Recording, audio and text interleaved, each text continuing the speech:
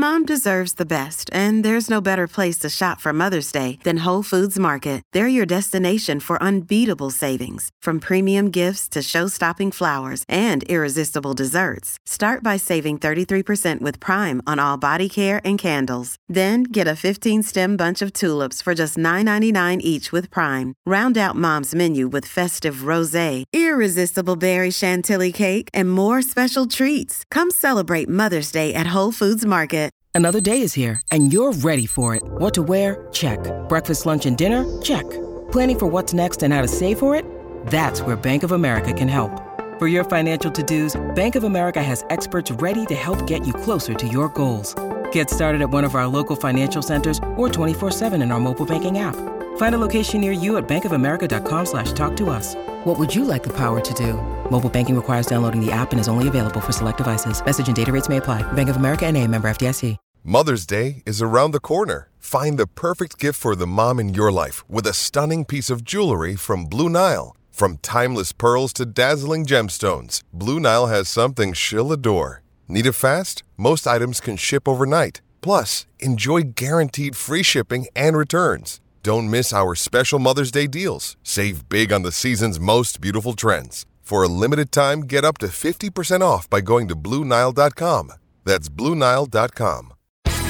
Hey there, I'm Grant Wall. Welcome to the Planet Football Podcast. This week's interview guest is radio host Jason Davis. While we've got you, make sure to check out Planet Football TV, SI's weekly soccer video series that I co-host with Luis Miguel Echegaray. We've got interviews, debate, and thoughtful opinions on the game we all love. That's Planet Football TV. Onward! Our guest today is Jason Davis. He's the host of the daily radio show, The United States of Soccer, on Sirius XM-FC, and he's relaunching his old podcast with Jared Dubois, The Best Soccer Show, under a new name, JD and the Rod, America's Best Soccer Show. Jason, thanks for joining me. Thanks for having me, Grant. It's good to be here. Yeah, great to have you on the podcast. We've certainly done a lot of these interviews in the past on your shows. And I guess I would just start by asking, most of our listeners have probably heard of you, but for those who haven't, where can they hear you and what are you doing in the soccer media world these days?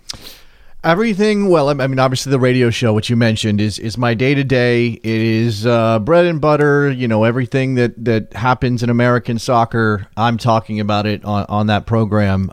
3 hours now. We expanded just this year to a 3-hour program, so it gives us plenty of space to kind of stretch out, and it's talk radio, it's sports talk radio, so it's got a bit of that, let's push the envelope a little bit, let's have some strong opinions, some hot takes, but I try to make it as as cerebral as possible, but also as inclusive as possible, and by that I mean I recognize that there aren't any other places like my show for American soccer to be covered in a sort of extensive way. I mean, there are great podcasts. You're doing one.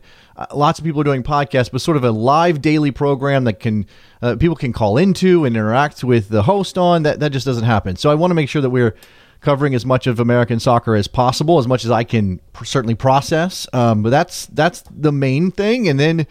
I've been dabbling with another podcast, and that's where I came from. I came from podcasts, so I've been dabbling with some things for a little while. And I always wanted to restart The Best Soccer Show, my old podcast, which kind of led to the radio career with my friend Jared Dubois. We had a very cool following. People really loved that show. It caught something at that time. We tried to do that show live as often as possible to give people a chance to call in and interact on American soccer topics when that wasn't a thing in the landscape, and now we're bringing it back, and under a slightly new name for reasons I don't really want to get into too much. Otherwise, I'll just say that the old name was not available to us, and we'll move on from there. Gotcha. I mean, I used to listen to the Best Soccer Show back in the day, but I thought it was gone forever. What went into you and Jared restarting your podcast? I think it's just life. We are on very different tracks. I mean, back when we started the show, I was a guy who had a 9-to-5 office job, and I had a young child, and I was just trying to scrape by. I had no idea if I was going to have any sort of soccer media career. It was literally a labor of love. And because we had something working, because I started, when I started my blog and started a podcast, somebody said, hey, Jared would be a great co-host. And we came together and the chemistry was really, really good. And people liked what we did. It started a snowball effect. And eventually, through some other circumstances, it allowed me to have a career. While Jared has always been, a guy who had a job outside of soccer and who had two young children and was doing some other things. And he got to a point, and this is partly about relationships with other people, but he got to a point where he said, I can't really work this into my schedule every day with the kids and everything else. And now 3 years later, things have changed. He's got a little time. He's got a little bit more ability to provide some bandwidth for it. And I've got enthusiasm and I wanted to do it. And I think that I miss doing the show. I mean, honestly, for me, on a personal level, Jared's on the other side of the country. We do it remotely. I like talking to him all the time. He's one of my best friends, and it gives me an opportunity to do that, to talk soccer, and then to share it with people who like our show. So, one, I'm excited about that as a consumer in the past of your guys' podcast. Let's go back a ways here, because I don't know if I've ever asked you this question. How did you get into soccer in the first place? What do you mean? How did I become a soccer fan, or do you mean how did I get into this job? Because what's your soccer story, man? I mean, for me, it was the 1990 World Cup and watching every game, and I was in after that. So, what was it for you? It was a slower burn for me. Although, I obviously I played obviously lots of people played as kids. I played as a kid. I was a military brat. My dad was in the Air Force, and I played up until I was 11. And I really liked it. And I played on, a team that was pretty good. And I had a coach who, at the time, I thought knew what he was doing. Who knows? It was American soccer in the 80s.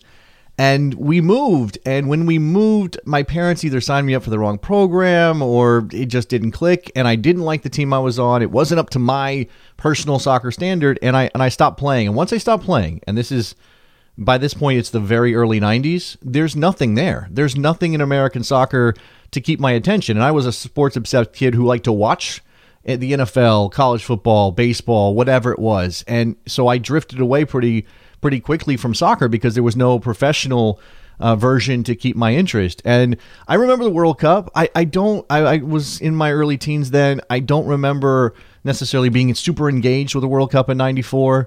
I think it was 2002 before I was really like, oh, this is interesting and maybe I'm into this. And getting up early, being a young adult, being able to get up super early to watch the games on the other side of the world and watching the United States make that run with Landon Donovan and DeMarcus Beasley and John O'Brien and all those guys. And then through the mid-2000s, it was kind of just a slow burn. It was, I found Fox Sports World and I found the Premier League and I thought those atmospheres were amazing over there. And that drew me in, and then I became interested in Major League Soccer, and I'm watching that sort of casually for a couple years, and then Beckham arrives, and now I'm like, wow, this is really going to be something.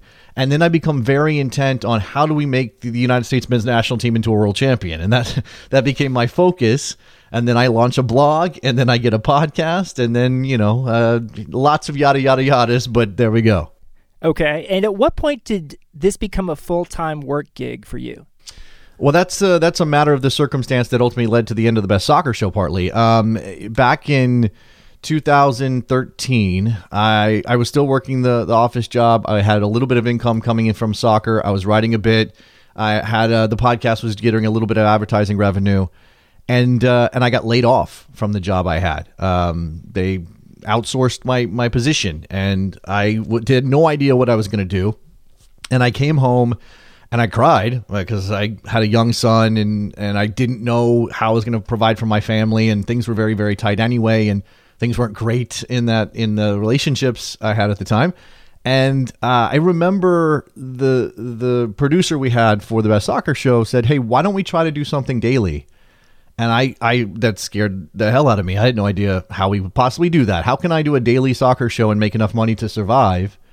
And so I said, okay, fine, I'll look for interviews to get a real job, a quote-unquote real job. And in the meantime, maybe we start this. And I remember that day, and I'm not sure he does, but I remember that day Brian Strauss got on the phone with me. And maybe I called him, maybe he called me, I don't know. And I talked to him for about an hour. And Brian said, hey, you're a pretty good writer, but there are lots and lots of people out there writing stuff on soccer that do a good job. What you're really good at is talking, and you should do that. That should be your thing. And I said, oh, okay, maybe I should do that. Maybe I should focus on that. Maybe the Daily Show is a good idea. And so we launched Soccer Morning. We crowdfunded it a little bit. We launched Soccer Morning. We strung together 2 or 3 different contracts with sort of soccer startups during that period. It was a very weird period in American soccer. Kick TV got involved for a little while. World Soccer Talk was involved for a little while. And then ultimately the radio gig came out of that. And the radio people said, we can make you full time, and this is going to be better for you and supporting your family. And I made a decision to do that, to take the contract with the radio. That ended Soccer Morning, and it also ended the Best Soccer Show. And then that's where we are at this point, the last couple of years being on the radio. Okay, got it. That's a great story. Thanks for sharing that. Like soccer media in the U.S., as you know, it's tough. There's a lot of labor of love folks out there, and the process of finding a way to get from labor of love to full-time sustainable job. Yeah. Hey, it's Kaylee Cuoco for Priceline. Ready to go to your happy place for a happy price? Well, why didn't you say so? Just download the Priceline app right now and save up to 60% on hotels. So whether it's Cousin Kevin's Kazoo Concert in Kansas City, go Kevin, or Becky's Bachelorette Bash in Bermuda, you never have to miss a trip ever again. So download the Priceline app today. Your savings are waiting. Go to your happy place for a happy price. Go to your happy price, Priceline. Hey, it's Ryan Reynolds, and I'm here with Keith, co-star of my upcoming film, If, only in theaters May 17th. Do you want to tell people the big news? All right, I'll do it. Sign up now and you'll get unlimited for $15 a month and 6 months of Paramount Plus Essential Plan on us. MintMobile.com/switch. Upfront payment of $45 equivalent to $15 per month. Unlimited over 40 gigabytes per month. Face lower speeds. Videos at 480p. Active Mint customers by 531.24 get 6 months of Paramount Plus Essential Plan. Auto renews after 6 months. Offer ends May 31st, 2024. Separate Paramount Plus registration required. Terms and conditions apply if rated PG. It's so freaking hard. Yeah, it's really tough. And sometimes people ask me, how do I do it? How do I get into soccer media? And there's obviously the X factor of talent, and I'm not somebody who runs around saying I'm the most talented guy in the world. It's why I am where I am. But it would be ridiculous for me to say that there's not some talent involved, that I'm not lucky to be able to do this and get on the radio and talk for 3 hours and make it sound good and say smart things occasionally and get people interested. I mean, that there's some weird alchemy happening there. But what I tell people more than anything else is don't quit. And I know that's really hard. I mean, I came so close so many times to saying, okay, that's it. There's no money left. Let's go back to, quote unquote, real life. Let's go back to sitting behind a desk for 8 hours a day and punching numbers into a computer or whatever it was I was qualified for. But if people want to make this a thing, you can't stop doing it at the first sign of trouble, at the first sign of disappointment, because otherwise you'll never get there. So many, I sometimes I think about that, Grant, and I know you've had this experience too, having been around as long as you have. There were so many great soccer writers and so many great blogs and so many people doing cool things, and then you look up 5 years later and go, oh yeah, what happened to that person? Where did they go? Yeah, no, it's totally true. And yeah, I really admire the way you've made this work. I'm also so excited that you and Jared are coming back. Now, if you could pick a couple of great moments in the podcast that you had with Jared before, your favorite moments, what would they be? Wow. We did a lot of live sort of post-game stuff around the U.S. men's national team. I think we did pregame. We were, obviously we were making this all work through the internet and broadcasting it live. We had people calling us, this is more of a general thing than a specific thing, but we had people calling us from their cars leaving stadiums after watching the U.S. men's national team play. They would pull us up on their phone because that's the only place they could get us. And then they would call us to say, I can't believe Klinsmann did X or whatever happened. And it was pretty amazing. I remember, I remember doing Soccer Morning. I know we did a Best Soccer Show as well around Landon Donovan not making the World Cup team in 2014 and that being a big thing. And we had these people who kind of came and became part of the show. There was a character element to it. We had a guy call us one time after Michael Orozco made a national team roster. And I think he was still Michael Orozco Fiscal at that point. I remember this. Yeah, and so this guy calls up and he's like, Michael freaking Orozco Fiscal. And we clipped it and it became a drop that we would play. And it's not even about Michael Orozco anymore. It's just kind of this frustration in this guy's voice. Like, this, what is this? And then actually it was funny because Michael Orozco then went on to score a goal at the Azteca. Yep, the United States get a draw in a friendly, I think. So pretty amazing stuff. In terms of just your favorite radio voices over the years, as someone who has consumed sports talk radio, sports radio, who are some of your favorite radio voices? Wow, that's a really good question. This is not my style at all, and I don't know if I could replicate it, but I remember listening to Pharrell, if you remember Pharrell. Pharrell on the bench, late nights when I was in my teenage years. I was a radiophile. I mean, it makes sense that I landed where I did because I listened to so much radio. I listened to comedy talk radio, sort of shock jock stuff. I mean, whether it was Howard Stern or in D.C. here, we had a duo called Don and Mike who I listened to religiously in the afternoons as a teenager. But it was Pharrell.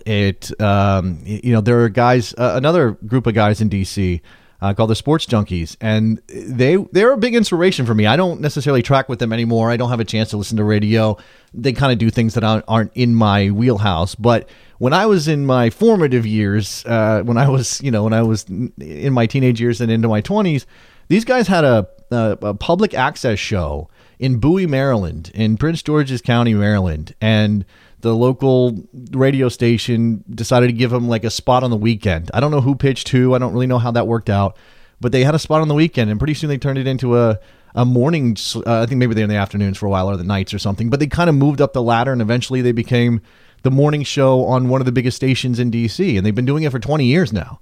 And I remember in high school, after knowing this story, thinking, hey, maybe I can do that. And I pitched, I remember, I don't talk about this a lot, maybe I was 17, and I was getting ready to go to college, so the timing wouldn't have worked anyway. But I remember sending a tape and a letter to the program director of the local talk radio station. It wasn't even sports talk, it was just a talk radio station, but they had a sprinkling of sports, and I said, wouldn't it be great to have a 17-year-old kid hosting a show? How unique would that be? And I was so shy, I probably never would have been able to pull it off. But he wrote me back, and he said, actually, I didn't send the tape. He wrote me back and said, send me a tape. And then I tried to make the tape, and then I chickened out, and it never happened. So, so there you go. Awesome. What have you learned about the American soccer fan doing what you do? Look, I think, that's a good question. I think the American soccer fan in general they care very much about the state of soccer in the United States. That manifests in different ways. Sometimes it's anger, and there are lots of people who are very angry about soccer in this country, and I think sometimes my role is to be a calming influence, to say, look, hey, it's a game. Yes, we want everybody to have access. We want the best coaching. We want our administrators to do the job right. We want them to take care of the people they're supposed to take care of. Those things are all important. But at the end of the day, I mean, we're talking about a game here. But anger is part of it. I also think that American soccer fans are generally pretty hopeful. I think that they want to believe that we're headed in the right direction. And that's why it hurts so much when we find out we're maybe not, when we miss a World Cup, or there are clear signs of a lack of an understanding of the soccer culture in the country on the part of, say, the Federation. I think that American soccer fans are also obviously all over the map, and that makes it difficult. I mean, I talk a lot about how we have so many different sort of lanes for being a soccer fan in the United States. And there's a whole subculture of youth soccer. I mean, sometimes that connects up the ladder to professional soccer, to the academy environment. Sometimes it doesn't. It's just moms and dads and kids playing soccer.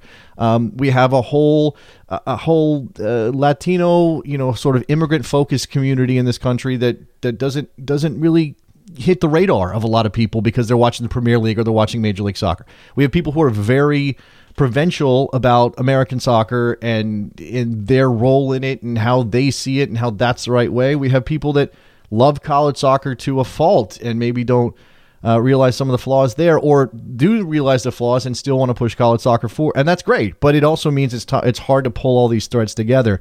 And I think that my grand unified theory of American soccer over the years has kind of turned in the direction of, we have this tapestry and that's fantastic, but we don't communicate very well.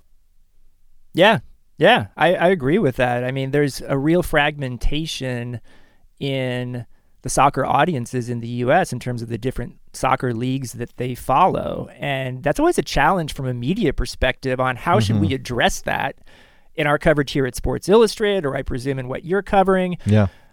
And, like if we're being perfectly honest here, Sports Illustrated, SI.com traffic, we get more traffic for stories on the Premier League and Champions League. Sure. And than we do on MLS. And so that becomes, we get more traffic for the U.S. national teams than we do for MLS.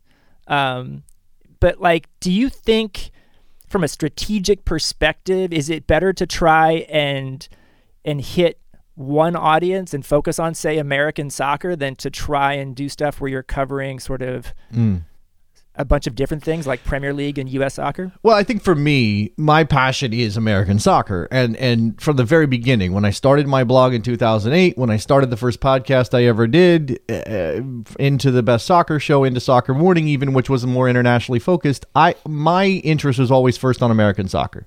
I care about the U.S. men's and women's national teams and MLS and things happening here, and even issues of solidarity payments and training compensation, more than I care about who wins the Premier League. That doesn't mean that I don't want to watch the Premier League. It doesn't mean that I don't, on some level, take a lot of enjoyment from the Premier League or the Champions League. I watch all those things. I want to see the best soccer too. But for me, what matters most is the American game. So when it's a matter of what I'm going to talk about or what I'm going to cover, I don't think about it strategically as, if we talk about Manchester United today, more people are going to care. I also think, again, coming back to the radio show specifically, because it's a unique environment, a unique place for American soccer, I feel there's sort of an obligation. It's a balance between, okay, how much do I need to cover this story or that story, which I know, admittedly, isn't going to have a large audience right now, because I know that it needs that exposure in order to help build the audience. I mean, I think we're seeing this right now coming out of the Women's World Cup and the NWSL, Grant, and I have to make myself, not because I don't care about the NWSL, I do, or not because I don't want to watch it, but there's so much other stuff going on. You go, okay, let's not forget about this, because it's been easy to. And I'm a product of the same structures that have prevented women's sports in general from being more popular than they are. And I have to be aware. And I know probably based on the demographics and the kind of people that are listening to our channel, that there's not a large existing audience for NWSL coverage. But if I don't cover it and I don't say something, I don't talk about how the Portland Thorns and North Carolina Courage played an incredible match, maybe somebody doesn't go, oh, well, I should check that out. I should see what these players are doing, Lindsey Horan and Crystal Dunn and everybody else. I should go watch that. I think there's a balance, because I know I also have to get people interested to keep my show going. So it's tough. Yeah, no, I thought a lot about similar things. And I am going to the NWSL final for Sports Illustrated this year. I haven't, to be honest, done that in a while. So it's interesting to see how all that works. Do you think we'll ever see soccer on shows like ESPN's First Take regularly, or the biggest shows on U.S. television that discuss sports? It's striking to me that as much as soccer has grown in the U.S., it's almost like those shows are afraid to talk soccer like they talk the NFL. Well, I mean, I think that's understandable on the level that a lot of those people aren't intimately familiar with the game and with soccer, right, and with the culture of it. And I didn't get that. I mean, there is an accessibility issue for soccer. You have to come to it. It's not because, and I discussed this too, that when we talk about things like promotion, relegation, or some of the other things that happen around the world that aren't happening in the United States, the way that the game operates in other places, part of the reason for that is we don't have a cultural weight or a cultural base that kind of pushes all of that forward. So say, in a country with pro rel, you can buy into that because everybody is at least on some level pulling in the direction of soccer. These people are all there's this big collection of clubs, and everybody kind of has, well, soccer matters here. That's not true in the United States. I mean, soccer matters to some people. We talked about fragmentation. It matters. Some of it matters to some people. Some other parts of it matter to some people. Soccer in general doesn't matter to anybody in a lot of places. So I think that it's just, and we also have that phenomenon now of just everything being more niche and more niche and more niche. So subcultures are a function of the internet. They're a function of the digital age. They're a function of being able to find whatever information, whatever content you want on whatever thing you care about. So there's not as much of a reason for ESPN or anybody else to respond to that unless it's a story that pushes up above sort of the main water level of soccer. I mean, it's when Colin Cowherd talks about Christian Pulisic, we can do the math on why that's happening, right? It's a matter of Fox having an interest in soccer, but also Christian Pulisic being the biggest American soccer player, the best American soccer player. We just don't have enough of those stories. And those people who know about football and baseball and basketball because they grew up with those things don't feel comfortable ranging into the world of how is the Champions League shaping up this year. Got it. Yeah, that makes sense. I kind of want to wind down just by asking you, where do you think American soccer on the radio will be in 5 years? I hope that SiriusXM-FC still exists and I still have a job. That's a good question. I don't know. Soccer on the radio is a weird one for me. I mean, I grew up listening to baseball on the radio and football on the radio. I don't think I ever listened to soccer on the radio. I know some teams in Major League Soccer have radio deals, so actual game broadcasts happen.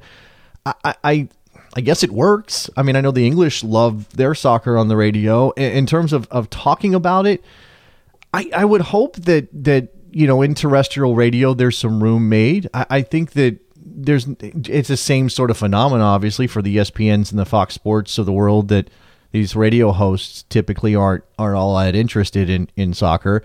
It depends on where you are, I suppose. I can't speak to Portland or Seattle or even Atlanta, where it's a big deal. I'm in D.C. In D.C., there's one thing that everybody talks about, even though that team is terrible. I mean, they'll mention the Nationals, they'll mention the Mystics a little bit, but really, it's only about one thing because American football dominates discussion so much. I think we're still 5 years from now, we're still going to have, there are a couple of producers who like soccer who get a chance to do an hour on Saturdays. I think we're probably still going to be there. So where can people find your new podcast?